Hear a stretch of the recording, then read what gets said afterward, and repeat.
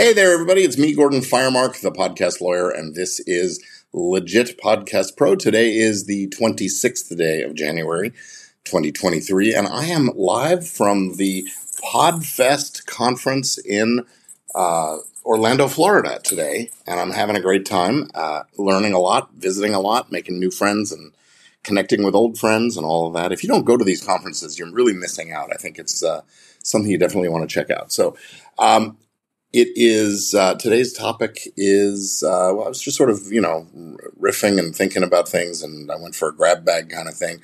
And mainly I just wanted to, share a little bit about Podfest. One of the questions that I have been getting an awful lot is about insurance. And Lee actually asked me sort of point blank, why is it so hard to get insurance for my podcast? And all I could say to that was, well, it doesn't have to be that hard, but it's there. That's a better camera shot. I'm using my iPhone now.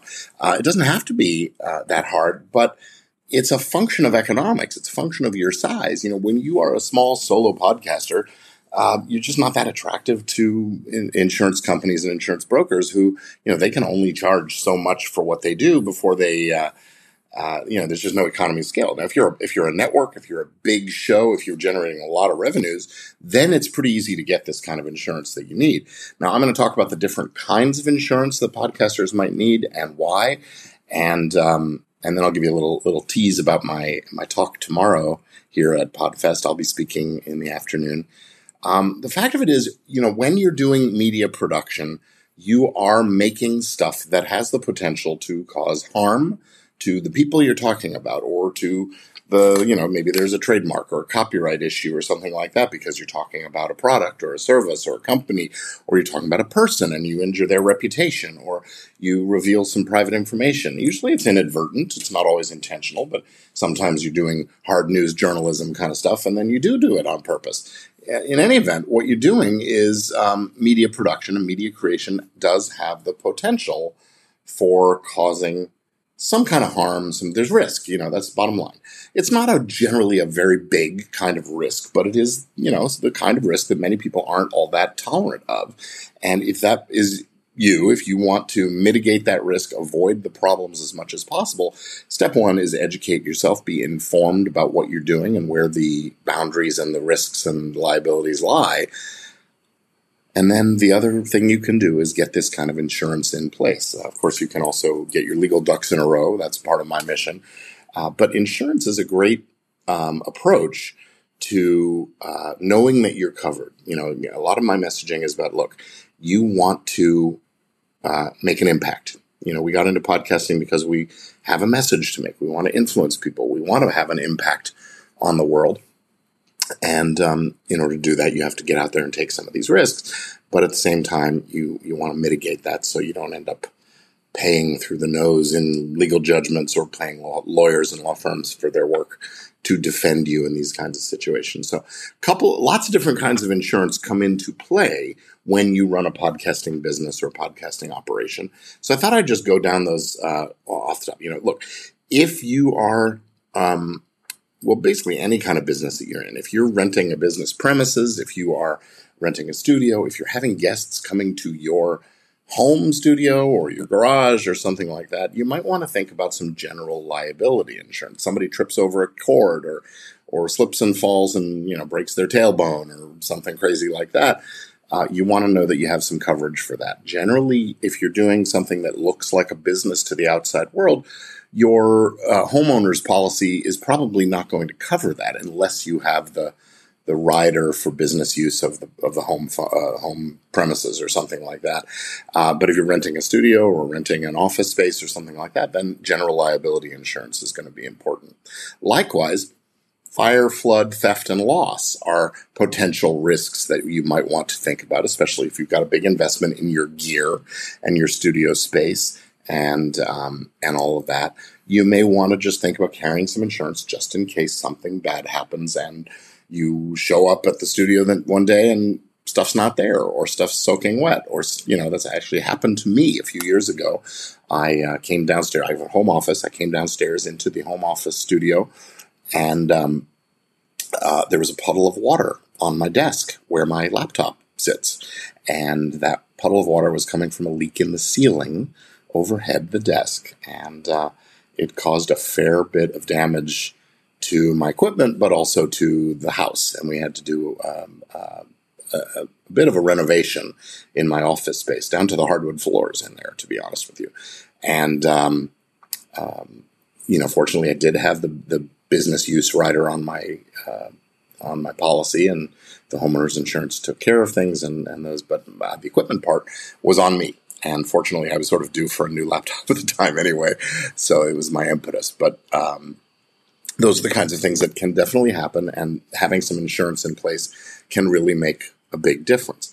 If you have a team, people working with you on your show, having workers' comp insurance is absolutely essential. If you are employing people, it is a legal requirement that you have coverage for their workplace kinds of injury. And if somebody's hurt, if somebody becomes sick or injured on the job and they need medical attention, those kinds of things, that's going to fall under workers' compensation. If they are an employee, workers' comp. If they are an independent contractor, it's going to come under your general liability business insurance thing. The problem is if you only carry one and not the other, and you somehow misclassify the worker, well, then now you're at risk that you don't have the coverage you need to cover the person. And they will try very hard. The general liability is going to say that person's an employee, you need to have workers' comp. The workers' comp carrier is going to say that person is an independent contractor, your general liability should cover it. So if you have people working for you, you want to make sure you're classifying them correctly. And I'll talk about that on another episode sometime soon. But be sure you're classifying your people correctly. If you're in California, treat them like employees. Trust me. Treat them like employees. Other states, it's a little more flexible. Now, if they're working off-site at their own locations or things like that, then they may very well be independent contractors. Okay, so we've covered general liability. We've covered fire, flood, theft, and other kinds of loss. We've covered workers' compensation. If your podcast team members or you are driving from place to place in your car and you're doing it for the podcast, well, guess what? That could be considered business use of your vehicle, and you better have vehicle liability insurance there. Now, your personal car insurance policy might not cover it if it's clear that it was a work trip, right? It's one thing to be going to and from work. It's another when you're going, to shoot on location or record on location, something like that. So some vehicle coverage. Again, you might be able to do it as a rider on your existing car insurance policy, or it could be a separate policy that you need to get in place. And certainly if you have multiple vehicles, if you've got a mobile studio van or something like that, you definitely want to have not just vehicle liability, but also that fire, flood, theft, and loss kind of a coverage. One kind of insurance that we don't talk about very much in this arena, but it's something to think about, is business interruption insurance. If you are making money from what you're doing and that were to be put on hold because of some kind of a loss, maybe it's that fire or flood or theft, or maybe it's someone gets injured and you can't record for a while, or maybe it is some kind of a natural disaster or something like that that brings a stop to your business and therefore a stop to your revenue, you might want to have what we call business interruption insurance that can actually provide you with, the equivalent of the paycheck or of the operating costs. Because let's face it, you have to stop recording for a month or 2 months or 3 months. That doesn't mean you don't still have to pay your rent or your mortgage payments or those other things. So having some business interruption insurance coverage is something you might want to consider.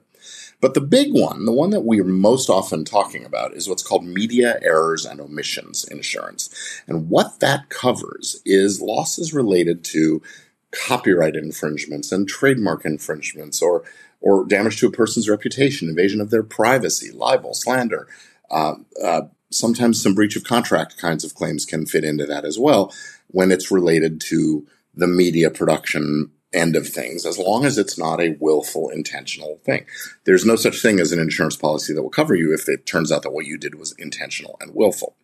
So you want to look for sometimes your general liability coverage can include that as a rider, but it's pretty unusual. So you're looking for media errors and omissions, also known as E&O insurance. And these policies they can be had. They're out there. They're available. I want to distinguish them from something that you may see in your ordinary business insurance policy that's known as the advertising injury clause. It covers those same kinds of things, the libel and slander, defamation, the invasion of privacy, the harm to a person's rights of privacy, publicity, their reputation, those kinds of things. Sometimes some copyrights, trademarks, and things like that. Again, for non-willful, non-intentional things that cause that kind of injury. But the advertising injury clause generally only covers if the injury comes from media content that you've made that's advertising material. Not everybody's podcast is considered advertising. Some of us are creating the content for its own sake, and it's not really advertising our other business or something like that. If your business is making content, you need that media errors and omissions insurance coverage. And like I said, it can be had. It's sometimes quite expensive. And you just have to go get some quotes. There are only a handful of insurance companies out there that will do this. I've recently talked to a broker, my friend, the person who was always my go-to to refer people to for E&O insurance. And she basically said to me, some of these people are just too small. They should just go online and find it for themselves. And there's a couple of insurance carriers that are writing the kind of policy we're talking about. I don't want to name names because I don't want to endorse any particular carriers, but you can go looking for business media E&O insurance or errors and omissions insurance, and you can certainly find them. Just make sure you check the right boxes and you tell them what you're doing, and they give you the right quote. And then it's a business decision. How much money are you willing to spend for the peace of mind, for being able to sleep at night knowing that you've got everything squared away? So that's the other side of the coin. The first side being, look, you've got to know how to make content safely and securely, where the boundaries are, what the rules are. And that's where Easy Legal for Podcasters comes in. And that's who I'm going to say sponsoring tonight's episode. Easy Legal for Podcasters. It's the only online training and templates and tools program or resource available at easylegalforpodcasters.com, where you can learn more and get all of your legal stuff done yourself using tools and strategies that I've created to make that super easy. I do walkthrough explanations of how to register your copyrights, how to register your trademarks. I explain all the laws about what is copyright, how does fair use work. Talk about forming your entity, whether it's a corporation or an LLC. Talk about your team strategy, getting all your people on board with the right kinds of agreements and so on. And, of course, monetizing with deals with advertisers, sponsors, affiliates, you name it. And that's going to be it for this episode. I do this every Thursday evening, Thursday afternoon, Pacific time, 4 p.m. And I hope you'll join me again next week for Legit Podcast. Oh, I forgot to tell you a little bit about my presentation here at Podfest, in Orlando. I think this is my 6th or 7th year attending Podfest. And you can see they've labeled me as an influencer. Isn't that cool? But I'm here to speak tomorrow afternoon. The subject of my talk is a prenup for your podcast. Yes, you do need one.